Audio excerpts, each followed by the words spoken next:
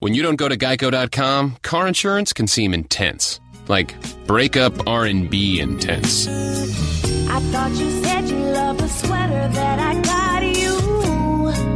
If you didn't, you could have told me. Geico makes it easy.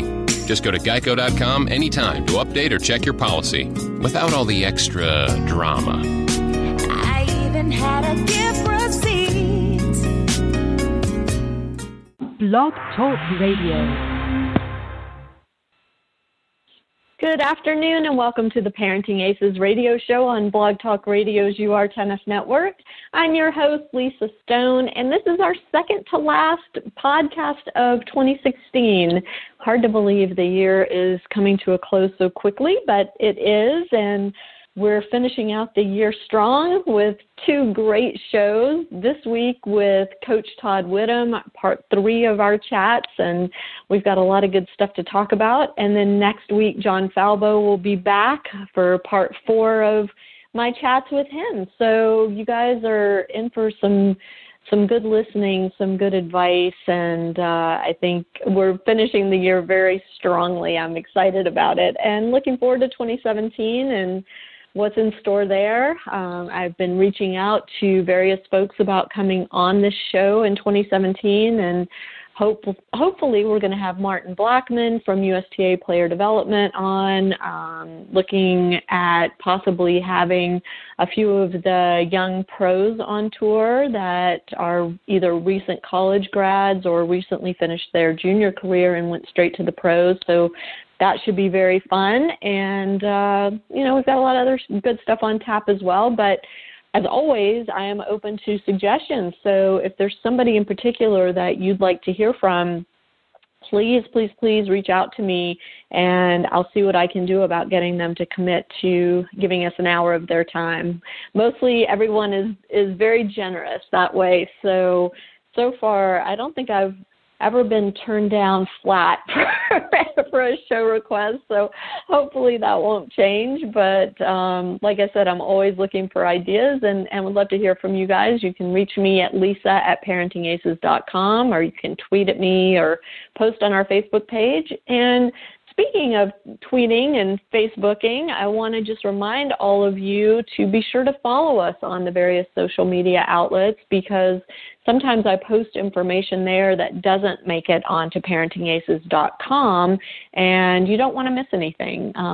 There's some stuff that's, really valuable in terms of development, in terms of college and recruiting, in terms of sponsorships and representation. So make sure to follow along.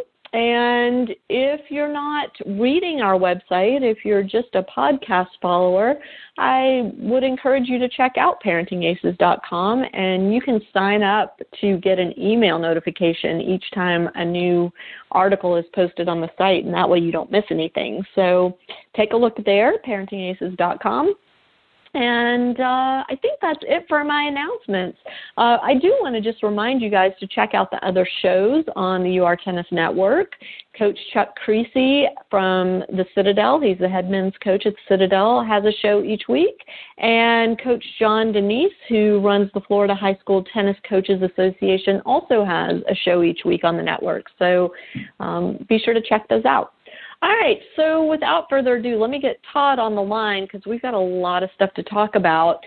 As you guys know, the USTA just released some junior competition changes for 2017. Those will go into effect January 1st.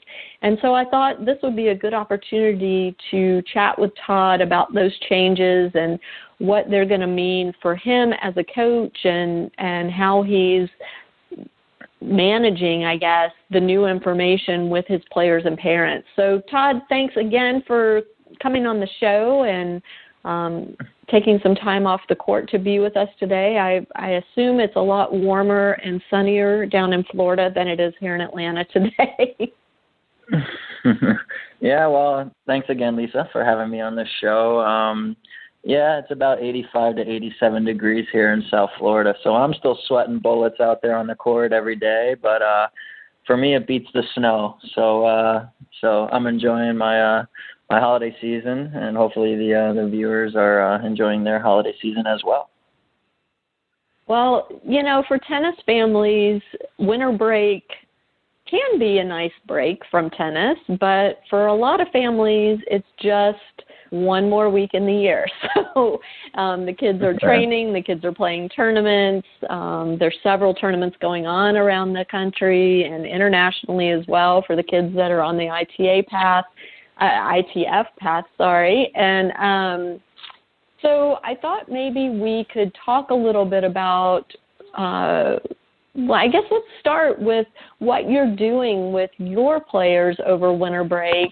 And I know that you have some college kids that come down there to train with you to get ready for the dual match season that starts in January. But you also have some juniors that you work with over winter break. So why don't you share with us what you're doing with your kids and how you take advantage of maybe them having a few extra hours in the day since they don't have to deal with school right now? Right. Well, like I've said in any of the other shows that we've spoken about, each and every child, I look at them, as a case by case basis. They're all different. So now that some of the kids aren't going out to winter nationals, they have a nice little block of training that they can do. So a lot of times now during this time of the year, I'm going to be training the child, pretty hard physically, working on maybe some technical things in their game, whatever it shall be. But they're training pretty hard, and I don't have to really ease off for some tournaments for them. In terms of the college coaches that have contacted me to train some of their players, I've spoken about with them to train them properly is basically to make sure that I'm following the same plan that they're doing at school. So it could be working on a specific area in a child's game, movement, technically, tactically. It just depends on each individual. So it obviously takes a lot of hours to make sure that's done properly. The college kids in particular really only have a couple of weeks that they can do this. So you need to make sure that they're getting plenty of reps, and then basically I have to make sure I'm following the plan of what the college coach has been working on, so that we're all on the same page and that the college player is ready for their season and they have a great season. I think I just want to point out that with the college players, for the most part, their college coach is sending them home for winter break with a set plan of what they need to be doing, because they hit the ground running when they get back to campus in January. The ITA official kickoff weekend isn't until the end of January, but, if these kids slack off for their entire winter break, they're really going to be behind the eight ball when they get back to campus in January. So most of the coaches are really good about sending the kids with a plan, but because of the NCAA rules, the kids can't train with their college coaches officially. And so they do have to make other arrangements when school is not in session to get the training that they need. And for some of them, that means connecting with somebody like you, Todd. For others, they're hooking up with a group of buddies and doing their own thing. And, they've learned through the fall semester that, these are the things we need to be doing to get ready. And so they maybe just continue with that. But is it challenging for you as a coach to kind of step into another coach's game plan, or is that something that you just manage it?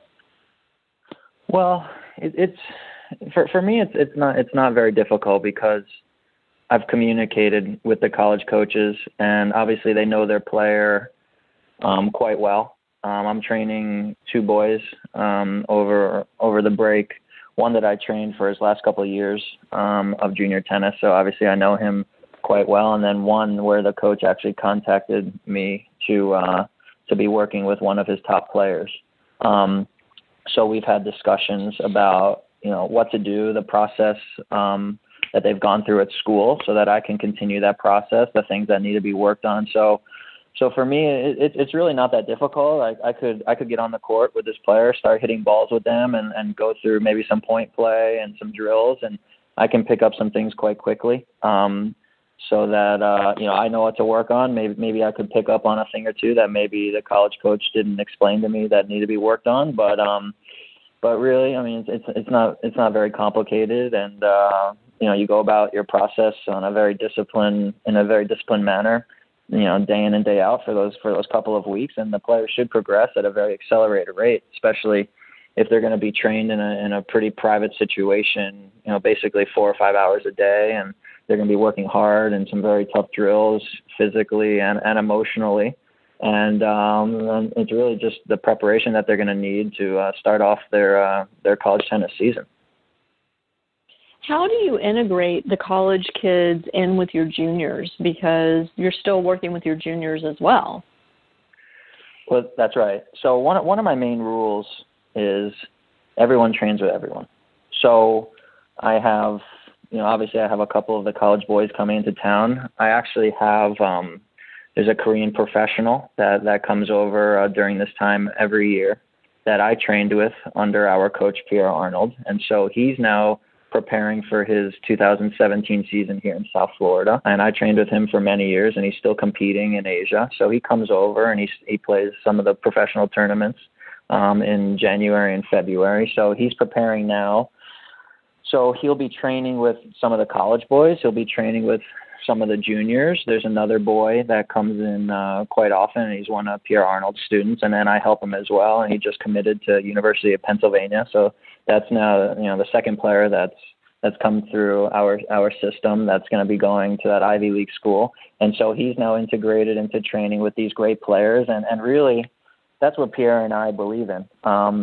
You want to make sure that the players aren't separated and, this one is too good for this one. And really the philosophy that I grew up with Pierre and his partner was, if someone can put a ball on the court, there's always something that you can work on. So, and that's really what the type of mentality that I went through throughout my tennis career. It's going to be very difficult to find players, higher level than maybe your child, but you need to make sure that you have a very productive plan on how your child is going to become a much better tennis player. And so, a professional like that, a professional that's here training with my juniors, he knows exactly what he needs to do to be preparing for his 2017 season. And he has no problem training with juniors or the college players or, whoever it shall be. And then obviously as coaches, we're monitoring to make sure that each and every player is getting what they need. That's our job. Our job is to make sure that they're progressing at all times. And if they're not, then we need to tweak something or make some changes so that everyone is getting what they need. So let me ask you this, because I've always found it interesting to watch juniors hitting with college players and juniors hitting with professionals and college players hitting with professionals. The ball feels very different coming off those three groups' rackets, right? I mean, the ball gets progressively harder, it gets progressively heavier. A professional player versus a college player has a lot more variety in the type of ball they can hit, and even of course magnified from a junior. So I understand, if the junior can keep the ball in the court, then the college player or the professional has something they can do with that ball to improve and do the work they need to do. But can the junior handle the pace and spin and quickness of the college or professional level ball in order to improve? Or is it more of just, this is the next step, you need to know what that feels like and figure out how you're going to deal with it? Well, that's an excellent question. So in terms of some of my younger juniors that I'm training, I've put them through some hitting with myself to see what they can handle, whether they can handle professional or college ball. That's basically for me to determine and for them to determine. And at the present moment they can. because, you know, I've shown them. I mean, I get out there and I hit with them, and many times I'm hitting full out. Whether they can maybe handle it quite well at the moment or not, I want them to see the level of intensity and the level of pace and heaviness coming off a racket from someone who can hit a big ball. So it may be a little bit of a shock in the beginning, but the players that I've trained and still am training, they've seen it from me. So then when they see it from someone else coming into town, whether it be a person on tour or a person in college, now it's a little bit familiar. In the beginning, it could be a little bit tough, but you know, they start to make the necessary adjustments, and obviously I speak to them about making the necessary adjustments, but they have been trained to be able to handle this. And then when they can handle it, now you can incorporate different players into their training program, as well as maybe they can go play against some higher level players in tournaments. So you know, they've been trained to handle the pace and the heaviness and a little bit of the physicality coming from, per se, an adult compared to the juniors that they play against on a regular basis. Interesting, very interesting. Well, since we're talking about juniors, let's kind of segue into these 2017 junior comp changes. And one of the more interesting things that is coming in 2017 is this whole change to how the ranking system will work for players who are moving into the next age category. So, for example, they're moving up from 12s to 14s, 14s to 16s, et cetera. And in the past, it used to be that all of your ranking points disappeared when you aged up. So your last year in the 12s, whatever your ranking was in the 12s, all those ranking points in the 12 and unders disappeared as you started playing 14s. And so what people would do is they would start playing up in their last 6 months of an age group. They would start playing the higher age group in hopes of building a ranking. And in 2017, now 20% of your younger age group points will carry over into the next higher age group. So it's going to make it presumably a bit easier on those kids who are aging up. They'll enter the new age group with hopefully a high enough ranking to allow them to continue to play in this similar level of tournaments that they were playing in the lower age group. And I'm just curious how traditionally you've managed aging up with your students, and if or how that will change under these new rules in 2017. Well, I think it's a good rule. I'm always a firm believer of a child playing their age group unless they have completely dominated and they've outgrown the age group. To me, there's too many players that are playing up, and for various reasons. I've spoken to parents over the years, and I've heard many different reasons of why they have their child playing up, and many times I've brought the child back down, to be quite honest. And it's really just for the development of the child. They need to understand how to win matches in different circumstances against all these different types of tennis players that they come against. If you're trying to dodge competition, or if your child doesn't like playing against this type of player or that type of player, then there's gonna be some big problems down the road. In terms of children aging up and getting 20% of their ranking points, I think that's a great thing. They don't have to start from scratch when they age up. I think that's a good thing that the USTA is incorporating into 2017. So, you know, it'll all take time to sink in, and, you know, they'll see, you know, the parents and the children will see the benefits of it. But I think there are way too many kids playing up, and, you know, you need to make sure that the child is not winning too much, and you need to make sure that the child is not losing too much. If they're winning too much or they're losing too much, there's something going wrong in the management of that child for their tournaments. When you say that a child needs to be dominating in their age group, what do you mean specifically? Well, I can give you an example. So when I was coming through the Florida Juniors and playing nationals, each time I played a tournament, it was considered an examination. So when I was training, that was my homework, and then my exam or my examination was the tournament. And that's how Pierre managed me as well as his partner, to see the progress that I was making. So if I went to a sectional tournament and maybe I lost in the quarterfinals, that may have been a good result, maybe not a good result. But really, the only way that I aged up to the next division or going to play higher level tournaments is if I won the tournament, and probably having to win multiple tournaments. But it comes down a lot to the management of the player and making sure that the coach is managing that well as the parents. So it is a team effort on everyone's part. There's a lot that goes into it, and the children that I see, I don't see them being managed that well into what tournaments they should be playing, how often they should be playing, what kind of training they should be doing so that they're peaking for their tournament. So there's a lot that goes into it. But in terms of the tournaments, they should be considered examinations. And so whether you need to work on something after the tournament, or maybe you've had such a great tournament, maybe you are ready for the next level of tournaments, but that's really for the coach to see, and then you come up with a plan because you have progressed to the next level, hopefully, so that you can play higher level tennis tournaments.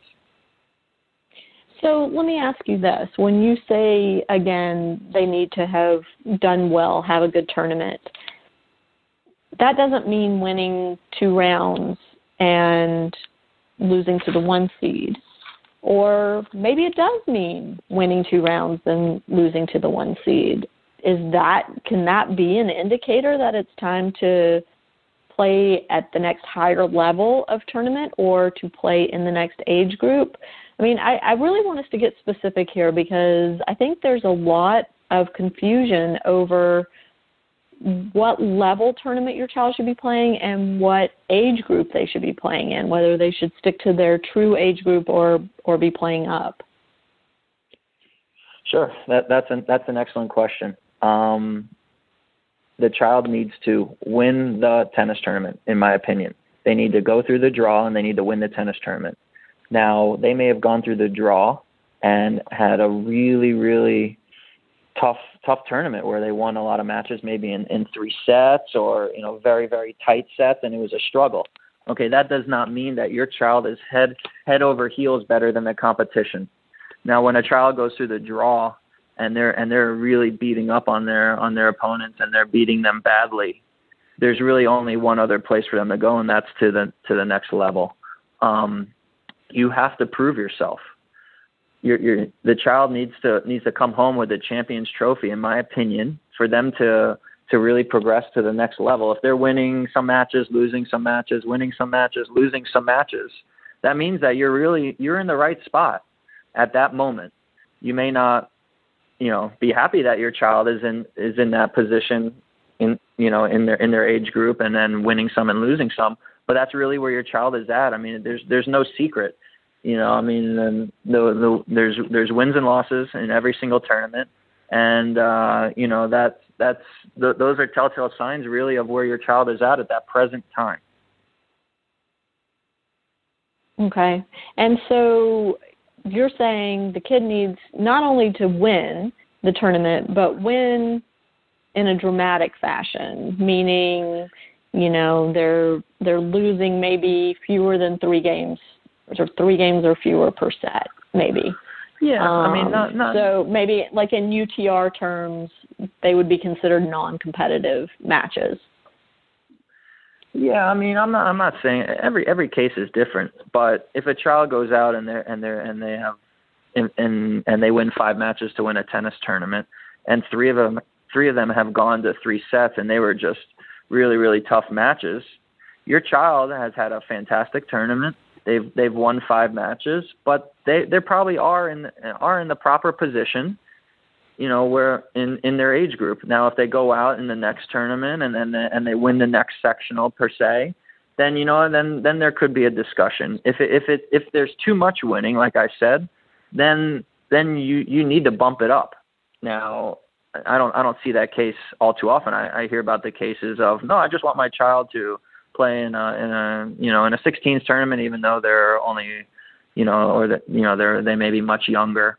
And I'm like, no, they should be in 14s. They have not proven themselves. And you have to go step by step. If a child is coming out and they're really beating up on the competition and they're running through the draw, in 5 matches, then you need to make sure that they go to the next level, and you have to then manage to see how they're doing at the next level, and you go from there.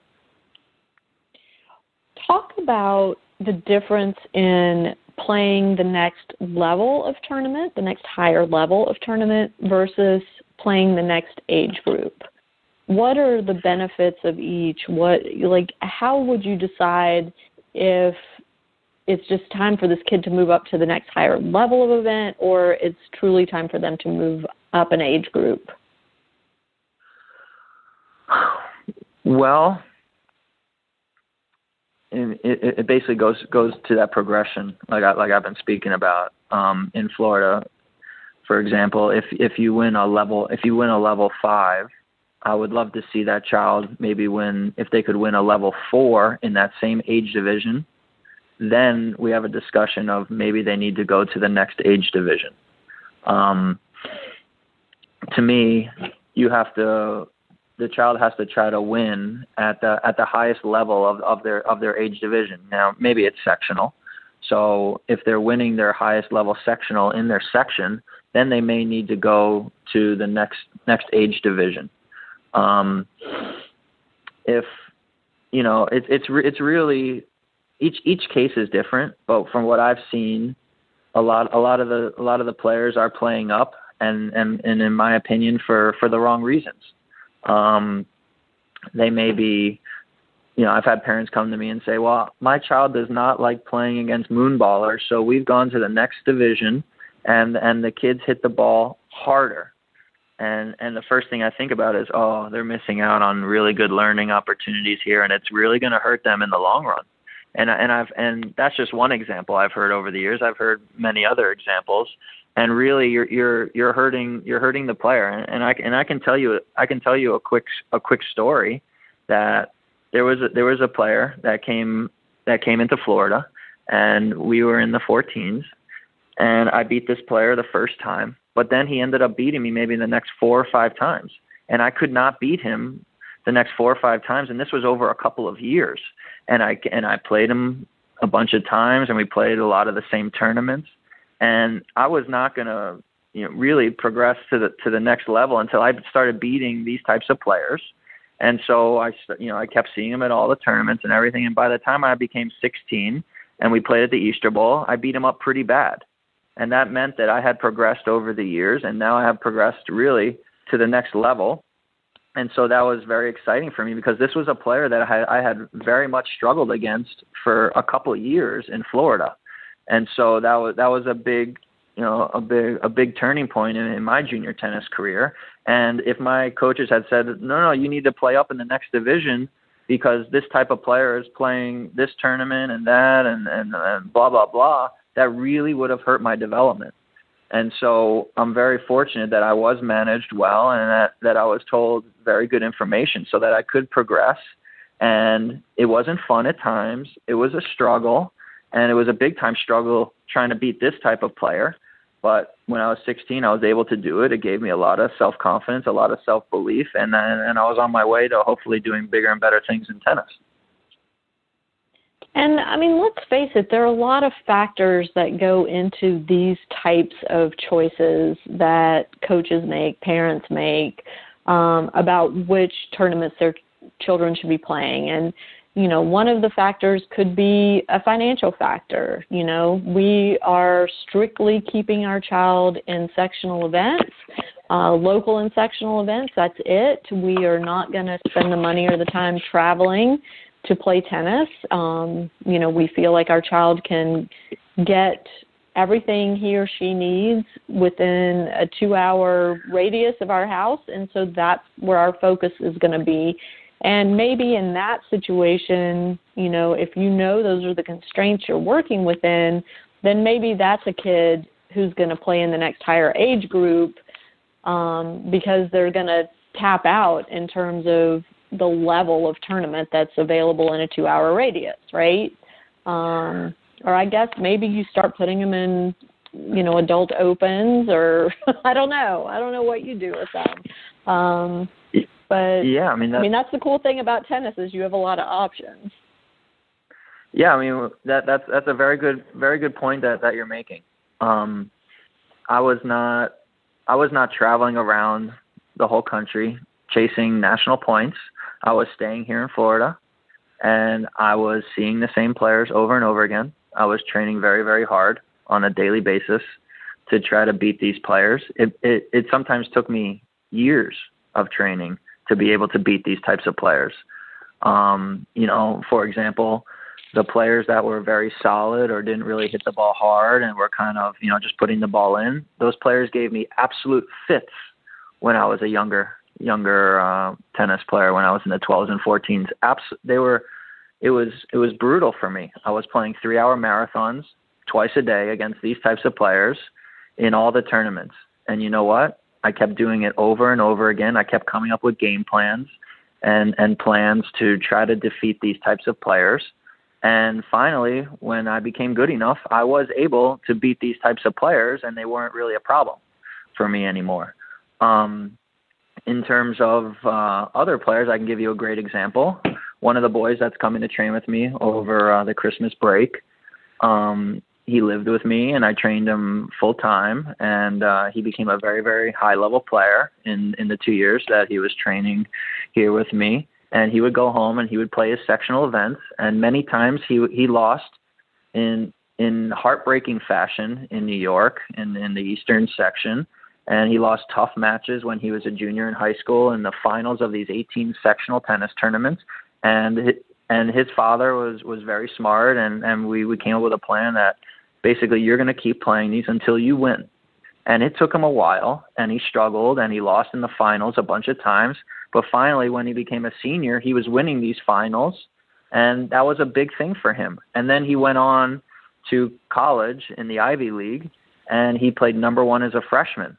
And he learned a lot of what it takes and the mental toughness, and really without him going through that grind of trying to win these tennis tournaments, he wouldn't be the player he is today, in my opinion. And his dad was smart, and we managed it well. And when he was a senior, he was playing phenomenal tennis, and we knew that he was going to become one of the best Ivy League tennis players.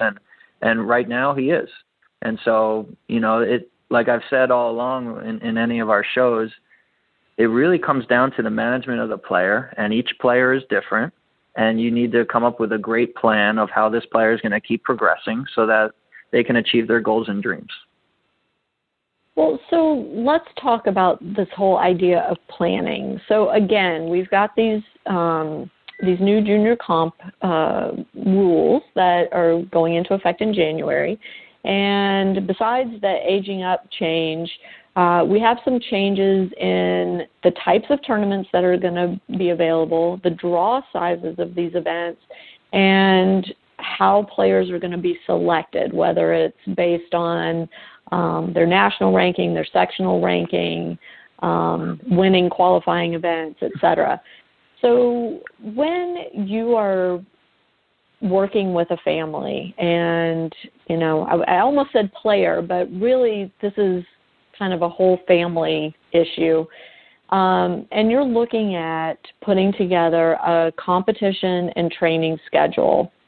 First of all, do you do it for the whole year? Do you do it for 6 months, 3 months? How do you personally attack that? Well, I try to do it every 3 months. To me, the scheduling can be very easy or it can be very complex. It really depends on the level of the child. If the child is struggling in, maybe in sectionals, or they're winning some matches and losing some matches, that scheduling is very, very easy. To me, what becomes complex is when they start doing very, very well and they start dominating, and you need to find competition that's good enough for that child. That's when you maybe have, some issues, on your hand. Then, depending on the age of the child, then maybe they venture into the next age group, or they venture into men's and women's opens, or they start playing qualifyings of some low-level professional tennis tournaments. So it really, depends on the age, and it depends on the level of the player. But in terms of making a schedule, you make the schedule, and you also come up with the short-term goals. Obviously, you have your long-term goals, but you have your short-term goals. And depending on the maturity and how well the child is trained, and depends on how quick or how slow they achieve their goals. And so, that's how it's kind of managed. The way that I do it, or even the way that Pierre does it, is that we're constantly managing, and we're seeing how the child is progressing on a daily basis. And so if the child is very mature, very disciplined, they're going to progress at a very, very accelerated rate. If they're not, then the process could be a little bit slower. Doesn't mean that they're not going to improve. They are going to become a much better player, but it's not going to be at a very high accelerated rate. So that's why I say each and every case is different.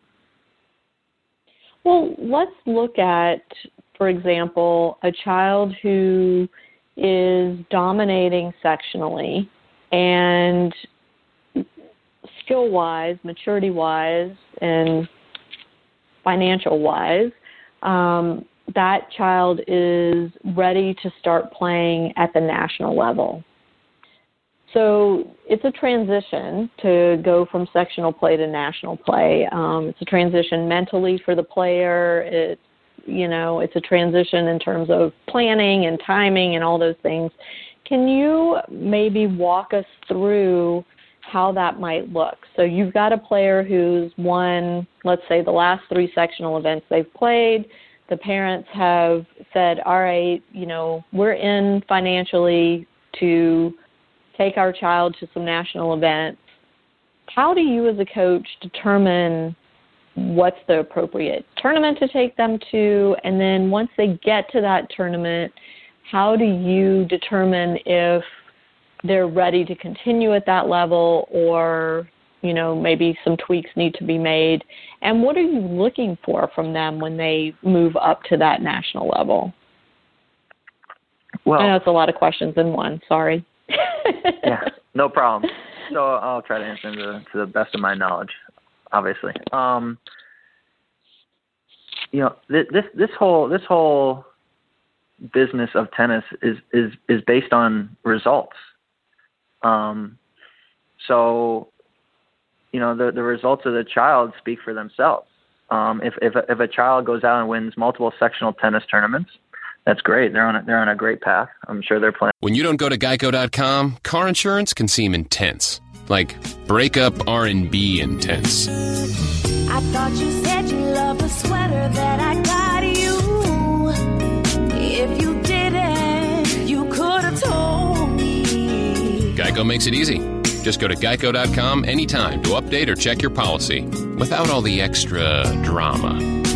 I even had a gift receipt. Blog Talk Radio. Good afternoon, and welcome to the Parenting Aces radio show on Blog Talk Radio's UR Tennis Network. I'm your host, Lisa Stone, and this is our second to last podcast of 2016. Hard to believe the year is coming to a close so quickly, but it is, and we're finishing out the year strong with 2 great shows. This week with Coach Todd Whittam, part 3 of our chats, and we've got a lot of good stuff to talk about. And then next week, John Falbo will be back for part 4 of my chats with him. So you guys are in for some good listening, some good advice, and I think we're finishing the year very strongly. I'm excited about it and looking forward to 2017 and what's in store there. I've been reaching out to various folks about coming on this show in 2017, and hopefully we're going to have Martin Blackman from USTA Player Development on, looking at possibly having a few of the young pros on tour that are either recent college grads or recently finished their junior career and went straight to the pros. So that should be very fun. And, we've got a lot of other good stuff on tap as well. But as always, I am open to suggestions. So if there's somebody in particular that you'd like to hear from, please reach out to me, and I'll see what I can do about getting them to commit to giving us an hour of their time. Mostly everyone is very generous that way. So far, I don't think I've ever been turned down flat for a show request, so hopefully that won't change. But like I said, I'm always looking for ideas and would love to hear from you guys. You can reach me at lisa@parentingaces.com, or you can tweet at me or post on our Facebook page. And speaking of tweeting and Facebooking, I want to just remind all of you to be sure to follow us on the various social media outlets, because sometimes I post information there that doesn't make it onto parentingaces.com, and you don't want to miss anything. There's some stuff that's, really valuable in terms of development, in terms of college and recruiting, in terms of sponsorships and representation. So make sure to follow along. And if you're not reading our website, if you're just a podcast follower, I would encourage you to check out parentingaces.com, and you can sign up to get an email notification each time a new article is posted on the site, and that way you don't miss anything. So take a look there, parentingaces.com. And I think that's it for my announcements. I do want to just remind you guys to check out the other shows on the UR Tennis Network. Coach Chuck Creasy from the Citadel, he's the head men's coach at the Citadel, has a show each week. And Coach John Denise, who runs the Florida High School Tennis Coaches Association, also has a show each week on the network. So be sure to check those out. All right, so without further ado, let me get Todd on the line, because we've got a lot of stuff to talk about. As you guys know, the USTA just released some junior competition changes for 2017. Those will go into effect January 1st. And so I thought this would be a good opportunity to chat with Todd about those changes and what they're going to mean for him as a coach, and how he's managing, I guess, the new information with his players and parents. So, Todd, thanks again for coming on the show and taking some time off the court to be with us today. I assume it's a lot warmer and sunnier down in Florida than it is here in Atlanta today. Yeah, well, thanks again, Lisa, for having me on the show. Yeah, it's about 85 to 87 degrees here in South Florida, so I'm still sweating bullets out there on the court every day, but for me it beats the snow. So I'm enjoying my holiday season, and hopefully the viewers are enjoying their holiday season as well. Well, for tennis families, winter break can be a nice break from tennis, but for a lot of families, it's just one more week in the year. So the kids are training, the kids are playing tournaments. There's several tournaments going on around the country and internationally as well for the kids that are on the ITF path. And so I thought maybe we could talk a little bit about well, I guess let's start with what you're doing with your players over winter break. And I know that you have some college kids that come down there to train with you to get ready for the dual match season that starts in January. But you also have some juniors that you work with over winter break. So why don't you share with us what you're doing with your kids and how you take advantage of maybe them having a few extra hours in the day since they don't have to deal with school right now.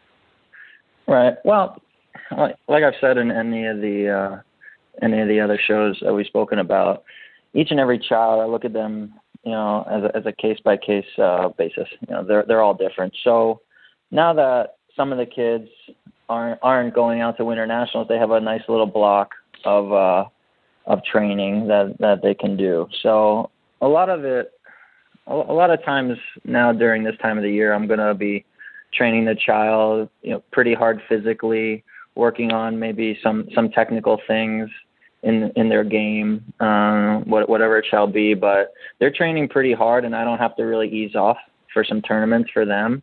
In terms of the college coaches that have contacted me to train some of their players, I've spoken about with them to train them properly is basically to make sure that I'm following the same plan that they're doing at school. So it could be working on a specific area in a child's game, movement, technically, tactically. It just depends on each individual. So it obviously takes a lot of hours to make sure that's done properly. The college kids in particular really only have a couple of weeks that they can do this. So you need to make sure that they're getting plenty of reps, and then basically I have to make sure I'm following the plan of what the college coach has been working on, so that we're all on the same page and that the college player is ready for their season and they have a great season. I think, I just want to point out that with the college players, for the most part, their college coach is sending them home for winter break with a set plan of what they need to be doing, because they hit the ground running when they get back to campus in January. The ITA official kickoff weekend isn't until the end of January, but, if these kids slack off for their entire winter break, they're really going to be behind the eight ball when they get back to campus in January. So most of the coaches are really good about sending the kids with a plan, but because of the NCAA rules, the kids can't train with their college coaches officially. And so they do have to make other arrangements when school is not in session to get the training that they need. And for some of them, that means connecting with somebody like you, Todd.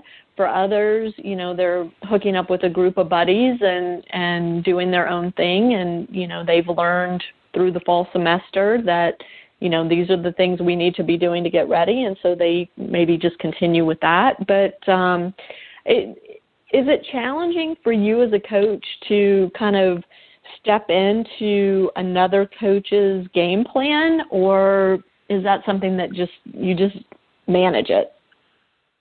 Well, it's for me, it's not very difficult because I've communicated with the college coaches, and obviously they know their player quite well. I'm training two boys over the break. One that I trained for his last couple of years of junior tennis, so obviously I know him quite well. And then one where the coach actually contacted me to be working with one of his top players. So we've had discussions about what to do, the process that they've gone through at school, so that I can continue that process, the things that need to be worked on. So for me, it's really not that difficult. I could get on the court with this player, start hitting balls with them, and go through maybe some point play and some drills, and I can pick up some things quite quickly. So that I know what to work on. Maybe I could pick up on a thing or two that maybe the college coach didn't explain to me that need to be worked on. But really, I mean, it's not very complicated, and you go about your process in a very disciplined manner, day in and day out for those couple of weeks, and the players should progress at a very accelerated rate, especially if they're going to be trained in a pretty private situation, basically 4 or 5 hours a day, and they're going to be working hard and some very tough drills physically and emotionally. And it's really just the preparation that they're going to need to start off their college tennis season. How do you integrate the college kids in with your juniors? Because you're still working with your juniors as well. Well, that's right. So one of my main rules is everyone trains with everyone. So I have, obviously I have a couple of the college boys coming into town. I actually have, there's a Korean professional that comes over during this time every year that I trained with under our coach, Pierre Arnold. And so he's now preparing for his 2017 season here in South Florida. And I trained with him for many years, and he's still competing in Asia. So he comes over and he plays some of the professional tournaments in January and February. So he's preparing now.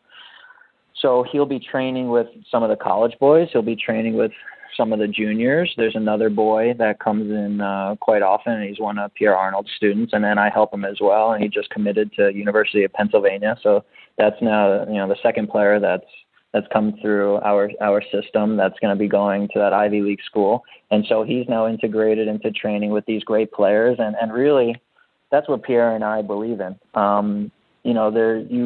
You want to make sure that the players aren't separated and, this one is too good for this one. And really the philosophy that I grew up with Pierre and his partner was, if someone can put a ball on the court, there's always something that you can work on. So, and that's really what the type of mentality that I went throughout my tennis career. It's going to be very difficult to find players, higher level than maybe your child, but you need to make sure that you have a very productive plan on how your child is going to become a much better tennis player. And so, a professional like that, a professional that's here training with my juniors, he knows exactly what he needs to do to be preparing for his 2017 season. And he has no problem training with juniors or the college players or, whoever it shall be. And then obviously as coaches, we're monitoring to make sure that each and every player is getting what they need. That's our job. Our job is to make sure that they're progressing at all times. And if they're not, then we need to tweak something or make some changes so that everyone is getting what they need. So let me ask you this, because I've always found it interesting to watch juniors hitting with college players and juniors hitting with professionals and college players hitting with professionals. The ball feels very different coming off those three groups' rackets, right? I mean, the ball gets progressively harder, it gets progressively heavier. A professional player versus a college player has a lot more variety in the type of ball they can hit, and even of course magnified from a junior. So I understand, if the junior can keep the ball in the court, then the college player or the professional has something they can do with that ball to improve and do the work they need to do. But can the junior handle the pace and spin and quickness of the college or professional level ball in order to improve? Or is it more of just, this is the next step, you need to know what that feels like and figure out how you're going to deal with it? Well, that's an excellent question. So in terms of some of my younger juniors that I'm training, I've put them through some hitting with myself to see what they can handle, whether they can handle professional or college ball. That's basically for me to determine and for them to determine. And at the present moment, they can, because I've shown them. I mean, I get out there and I hit with them, and many times I'm hitting full out. Whether they can maybe handle it quite well at the moment or not, I want them to see the level of intensity and the level of pace and heaviness coming off a racket from someone who can hit a big ball. So it may be a little bit of a shock in the beginning, but the players that I've trained and still am training, they've seen it from me. So then when they see it from someone else coming into town, whether it be a person on tour or a person in college, now it's a little bit familiar. In the beginning, it could be a little bit tough, but they start to make the necessary adjustments, and obviously I speak to them about making the necessary adjustments, but they have been trained to be able to handle this.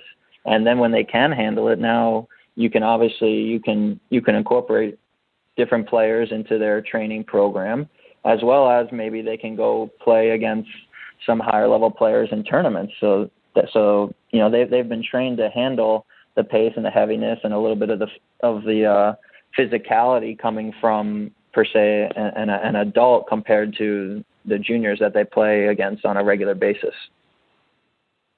Interesting, very interesting.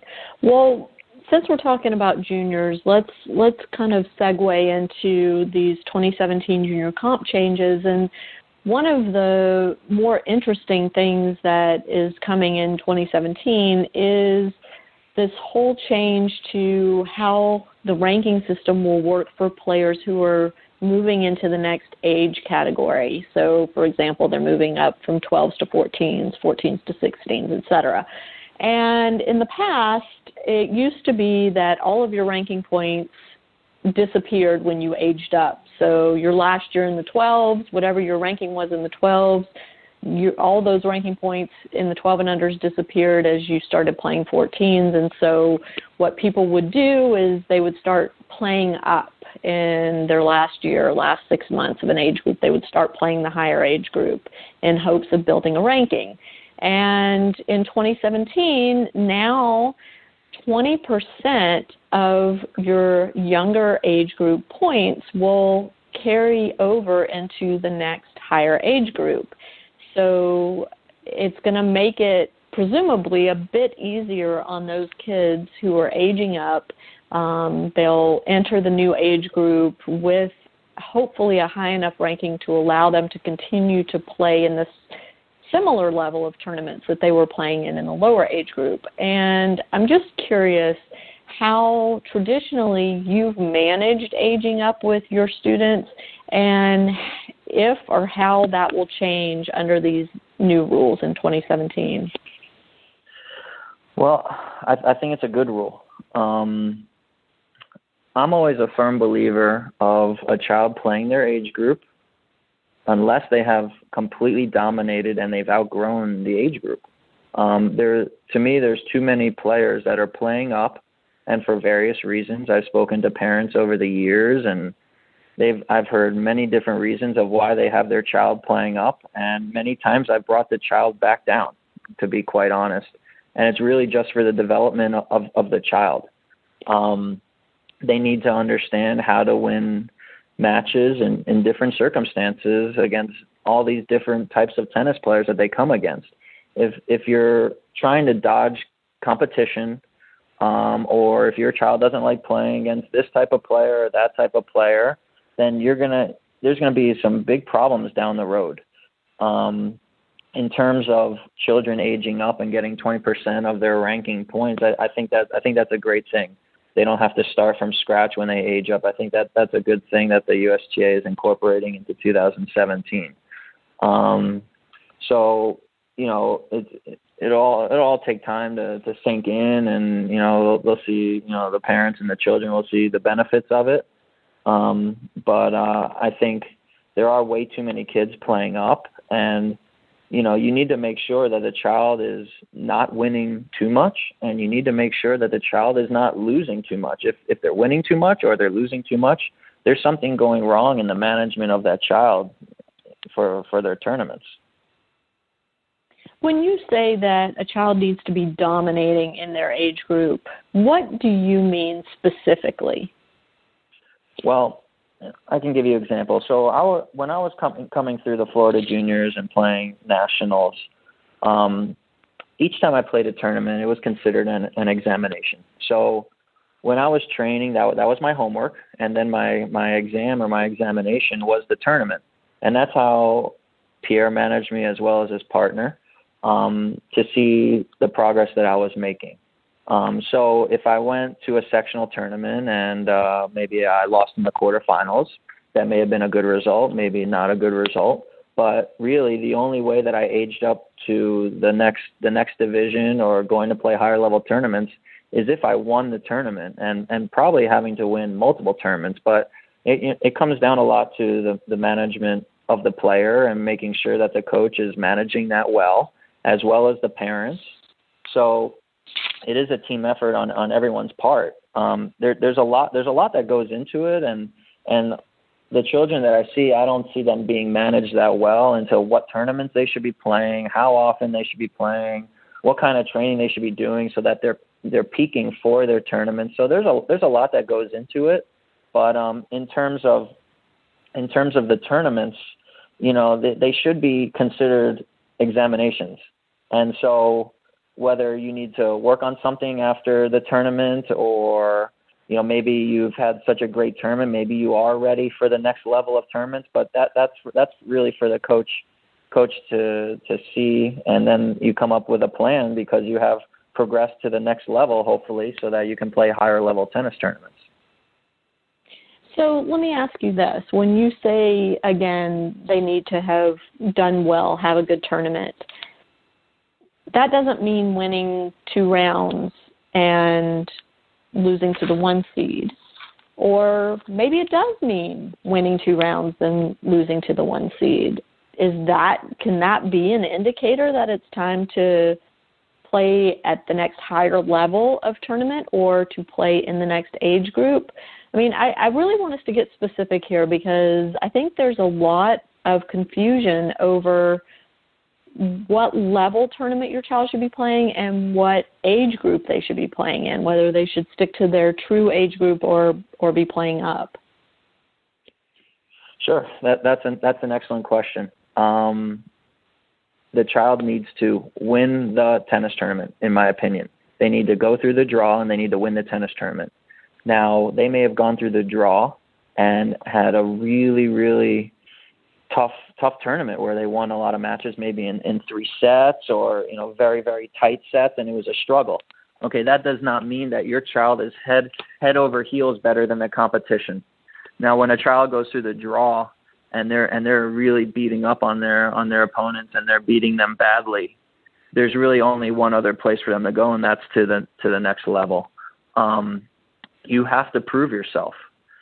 The child needs to come home with a champion's trophy, in my opinion, for them to really progress to the next level. If they're winning some matches, losing some matches, winning some matches, losing some matches, that means that you're in the right spot at that moment.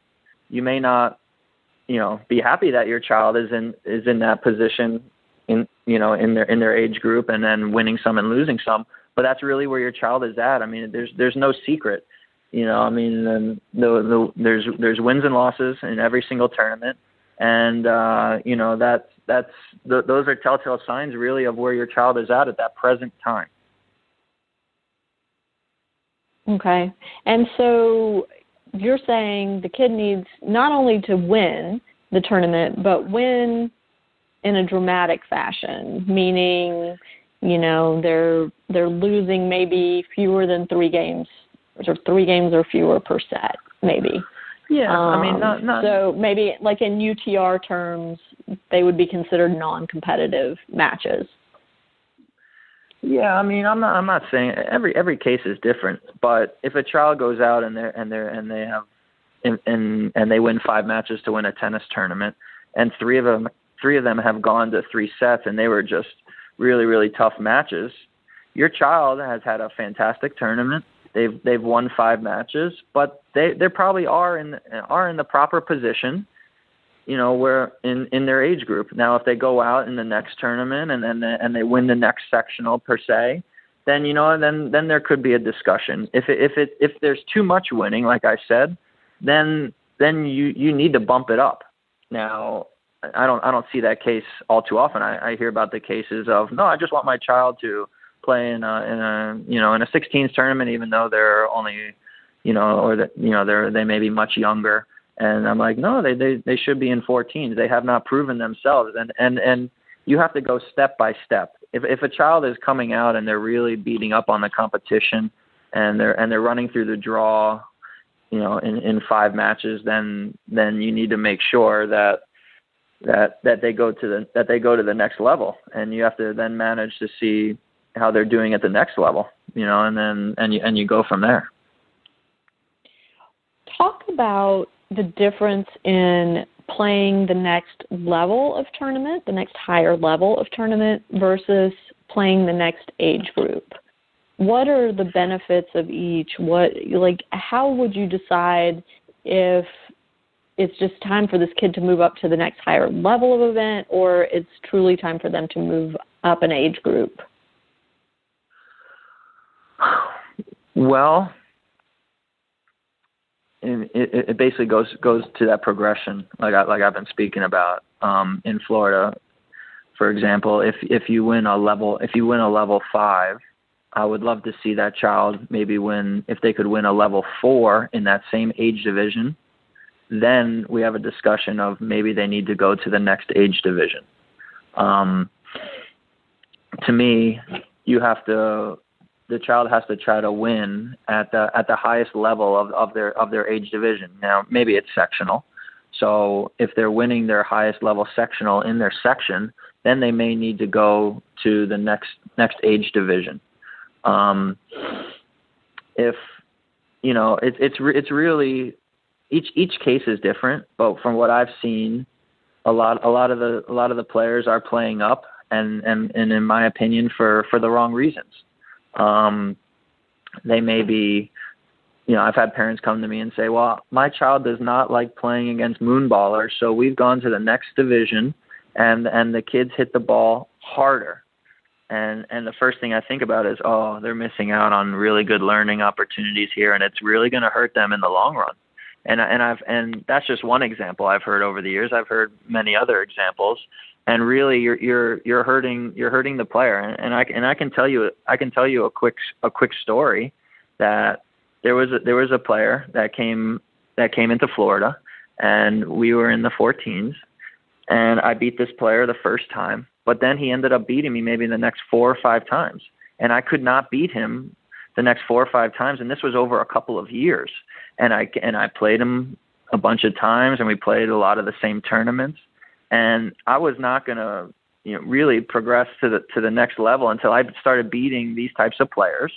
And so I kept seeing him at all the tournaments and everything. And by the time I became 16 and we played at the Easter Bowl, I beat him up pretty bad. And that meant that I had progressed over the years, and now I have progressed really to the next level. And so that was very exciting for me, because this was a player that I had very much struggled against for a couple of years in Florida. And so that was a big turning point in my junior tennis career. And if my coaches had said, no, you need to play up in the next division because this type of player is playing this tournament and that and blah, blah, blah, that really would have hurt my development. And so I'm very fortunate that I was managed well, and that I was told very good information so that I could progress. And it wasn't fun at times. It was a struggle, and it was a big-time struggle trying to beat this type of player. But when I was 16, I was able to do it. It gave me a lot of self-confidence, a lot of self-belief, and I was on my way to hopefully doing bigger and better things in tennis.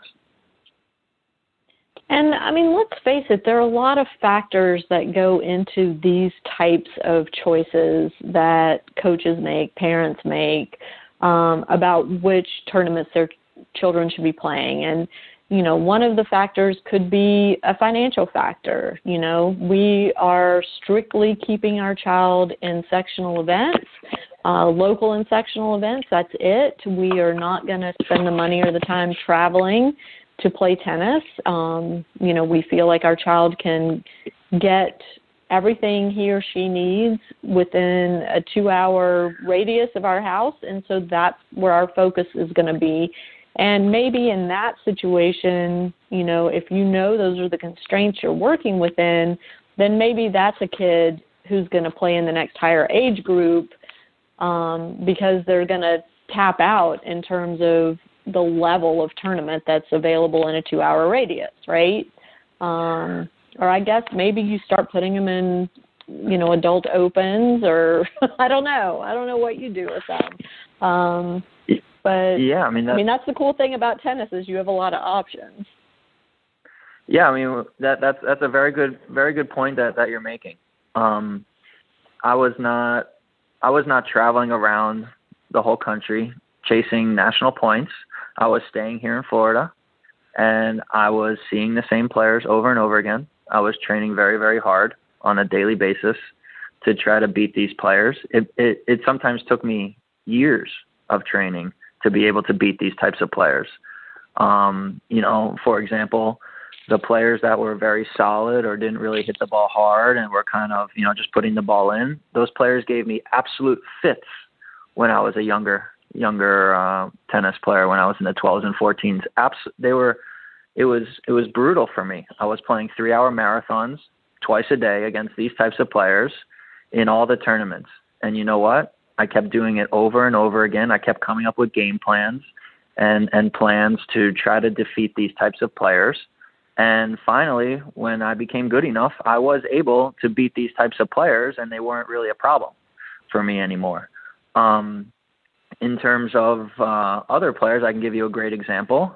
One of the boys that's coming to train with me over the Christmas break, he lived with me, and I trained him full-time, and he became a very, very high-level player in the 2 years that he was training here with me. And he would go home and he would play his sectional events, and many times he lost in heartbreaking fashion in New York in the Eastern section. And he lost tough matches when he was a junior in high school in the finals of these 18 sectional tennis tournaments. And his father was very smart, and we came up with a plan that basically you're going to keep playing these until you win. And it took him a while, and he struggled, and he lost in the finals a bunch of times. But finally, when he became a senior, he was winning these finals, and that was a big thing for him. And then he went on to college in the Ivy League, and he played number one as a freshman. And he learned a lot of what it takes and the mental toughness, and really without him going through that grind of trying to win these tennis tournaments, he wouldn't be the player he is today, in my opinion. And his dad was smart, and we managed it well. And when he was a senior, he was playing phenomenal tennis, and we knew that he was going to become one of the best Ivy League tennis players. And right now he is.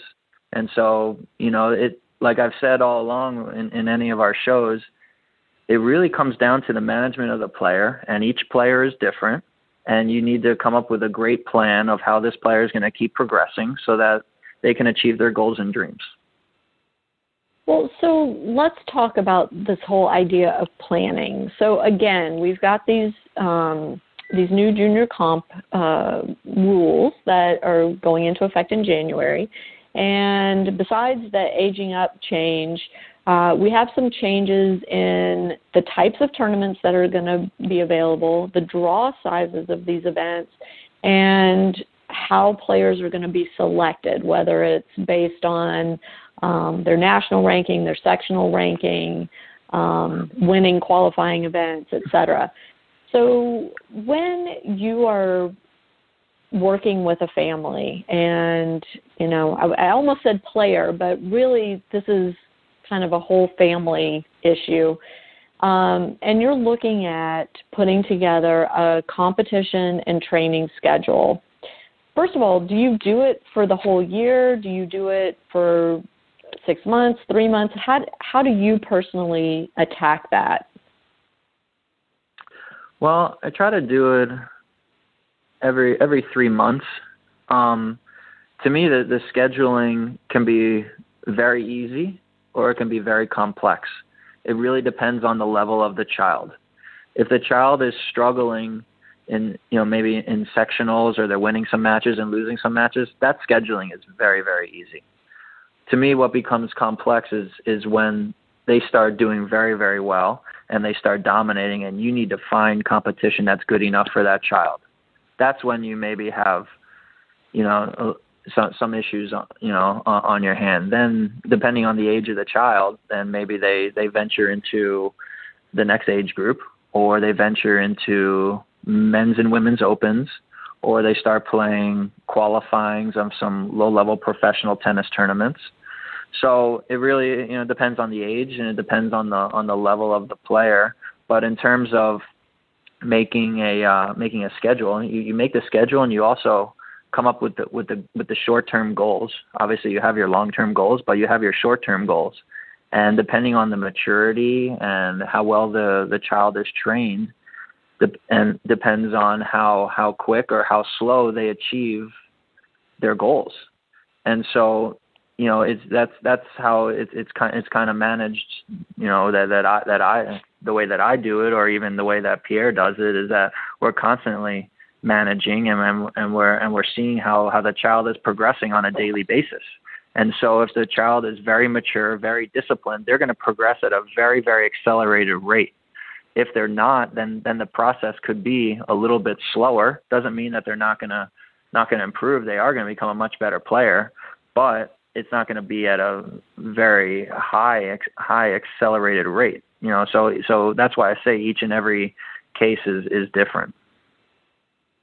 Well, let's look at, for example, a child who is dominating sectionally and skill-wise, maturity-wise, and financial-wise, that child is ready to start playing at the national level. So it's a transition to go from sectional play to national play. It's a transition mentally for the player. It's a transition in terms of planning and timing and all those things. Can you maybe walk us through how that might look? So you've got a player who's won, let's say, the last 3 sectional events they've played. The parents have said, all right, we're in financially to take our child to some national events. How do you as a coach determine what's the appropriate tournament to take them to? And then once they get to that tournament, how do you determine if they're ready to continue at that level or, maybe some tweaks need to be made? And what are you looking for from them when they move up to that national level? Well, I know it's a lot of questions in one. Sorry. Yeah, no problem. So I'll try to answer them to the best of my knowledge, obviously. This whole business of tennis is based on results. So the results of the child speak for themselves.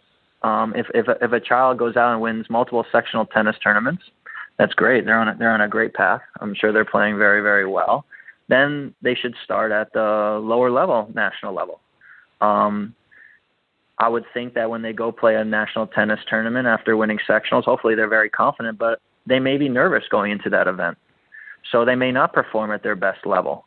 Maybe they need a couple of these lower level national tennis tournaments to feel comfortable and start winning.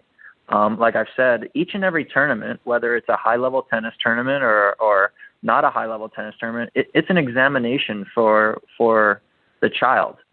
It's an exam of what do we need to work on to have this child keep progressing? Where are we at in their development in terms of their tennis? Where are we at in the development in terms of their fitness? And even their development emotionally as well. So there's a lot of things. So the thing that the parents need to understand is that you need to go step by step. You don't just go from winning, a sectional tennis tournament and then the first super national you play maybe Kalamazoo and you just go out and win Kalamazoo. I've never heard of that before. So, it's step by step by step. And then if you're passing your examinations, then you need to go to the next level. To me, it's not that complicated. But I think there's a lot of options out there. There's a lot of things on the internet. There's a lot of coaches. There's a lot of everything. And so parents are confused and they listen to this one, then to that one, to this one, then to that one. And so they're guessing, and then the development of the player really starts to suffer. And that's really a shame, because if the coach is doing a great job managing the player, they're going to be where they should be, and they should be progressing at all times. If their development has stalled, if it's gone backwards, they're a major problem. And so, that's something that the parents need to look at and say, well, why is my child not progressing? Why are their results really, really struggling? And so then they need to take a step back and see kind of what is really going on. Now, the child can become a better tennis player, but maybe the results aren't showing at that particular time. I mean, maybe a child moves from the 14s to the 16s, and they start to lose a little bit more than what they're accustomed to. It doesn't mean that they're getting worse or they're regressing in their development. It could mean that maybe the players are much bigger and stronger. Maybe the particular player hasn't gone through puberty yet, so they're getting a little bit overpowered.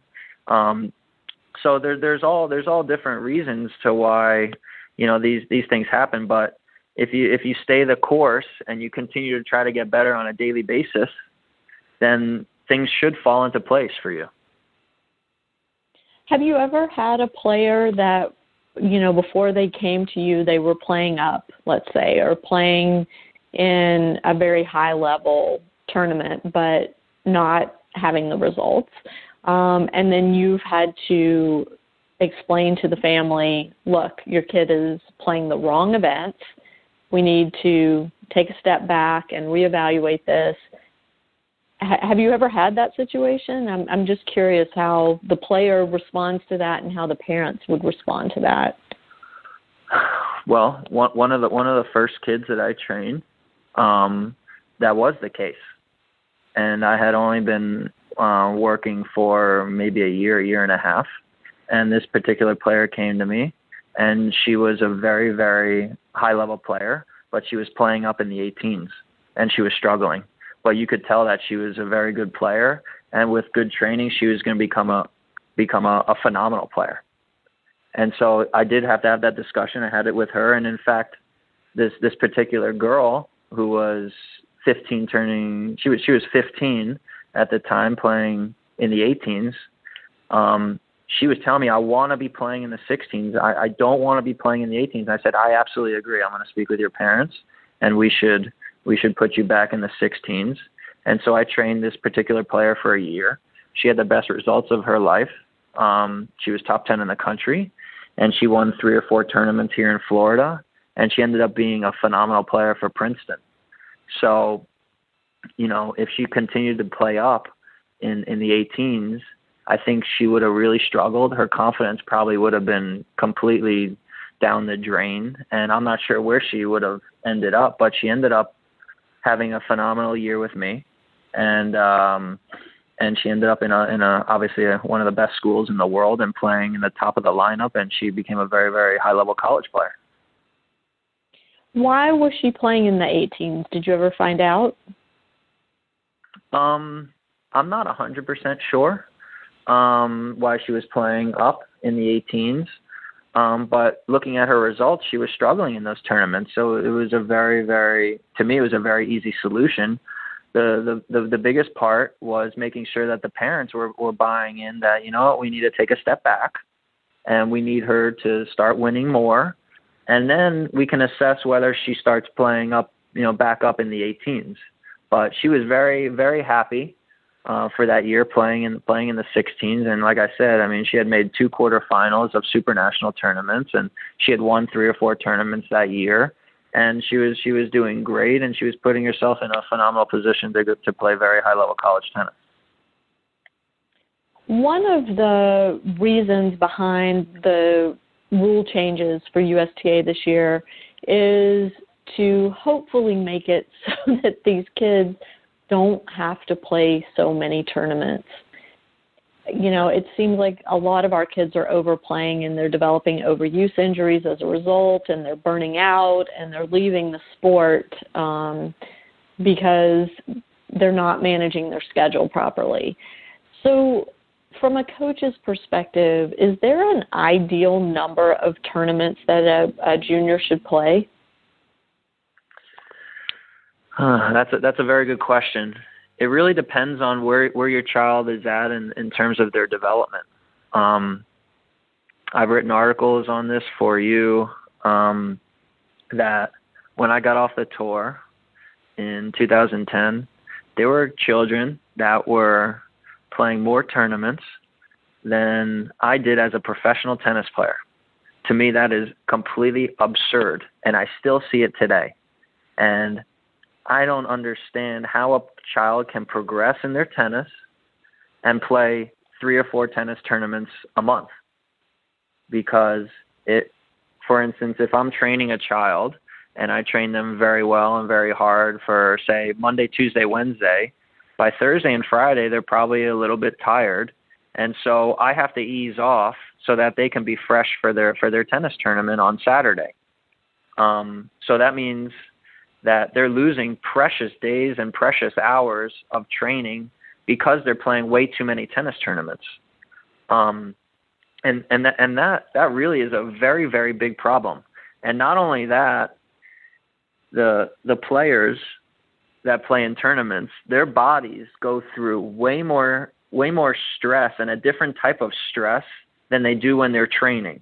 When you're training, you may be working hard and you may get a little bit sore the next day and everything like that. But when you are in a very high level, very high stressful time in a match or in a tournament, and the nerves and the emotions, your body goes through way different things than you could ever create in a practice situation. So the players that are playing in tournaments, their bodies are going through way more wear and tear than it does in a practice situation. So that's also concerning. And not only that, the reason that a lot of players become injured is because they're really not strong enough and they're not fit enough, so their bodies break down.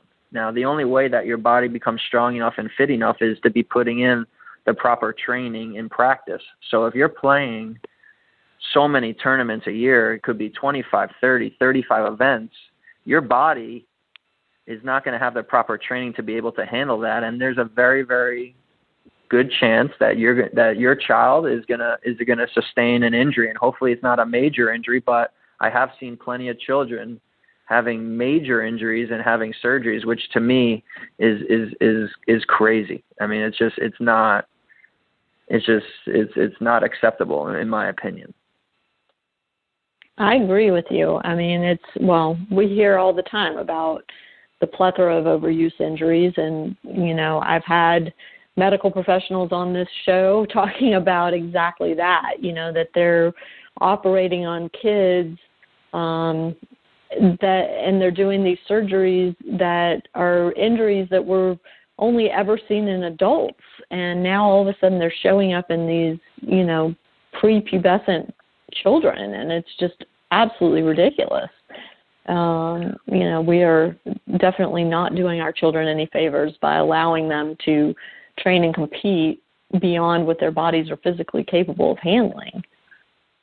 Right. Well, I agree with that, and I can tell you, and it's not to, put anyone down or anything, but there's a lot of things that I see on the internet, whether it's even, tennis players training or physical trainers training tennis players. And I just have to kind of shut it off, and I turn to another page on the internet, because a lot of the things and a lot of the techniques that a lot of children are doing, a lot of them are maybe improper, and it could be a tennis technique, it could be physical training, and it's very unfortunate, and you need some really good people and guidance to be guiding your kid to make sure that they're healthy, and that this whole process of tennis and the physical training is being managed well.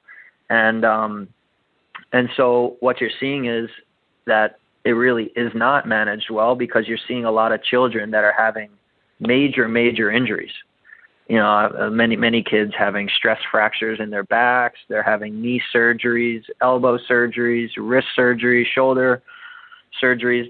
To me, that's crazy. And so there needs to be some very, very good professionals around these young children that understand biomechanics. They understand the techniques that you need to be instilling at a very young age in these children, as well as rest and recovery and range of motion of their joints, flexibility. All these things are crucial. And not only that, these children are growing, and they're in their growing years. So you need to fully understand what the training needs to be so that they can get through their growing years without having any major problems with their body. I mean, that's very important. And not only that, if the child is banged up a little bit before they go to college is only tougher, because now you're throwing in the tough studying, the tough training, the tough physical training. Maybe the child wants to have a great social life in college, and so now they're sleeping less hours.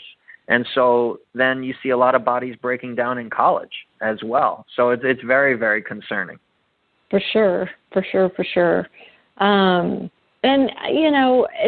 as a parent, it's often easy to get sucked in.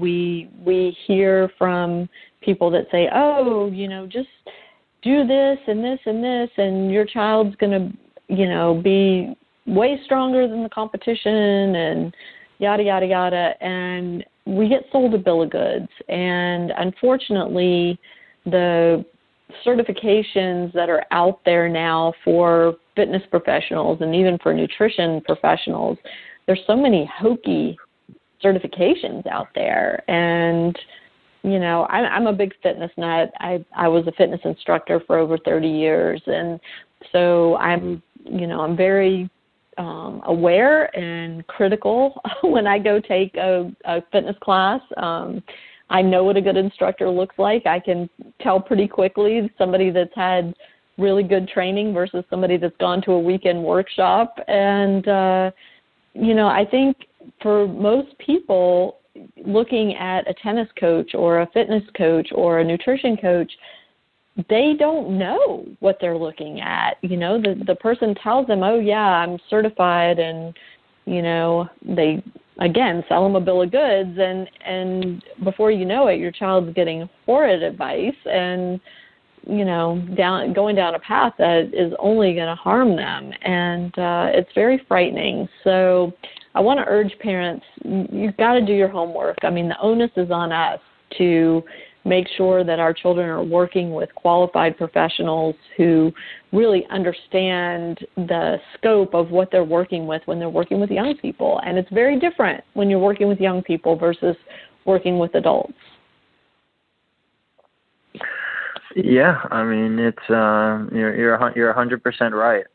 In this day and age, where everyone is on their phones or on the computer, I can tell you from example that when I turn on my Facebook or I turn on YouTube or whatever, most of the things that I see, I can't watch the full video.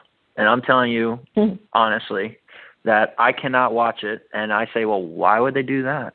And why would they do this? And then I just shut it off. Or it becomes very, very complex and complicated. And I say to myself, well, this is not that complicated or complex. What this certain message, what they're trying to get across.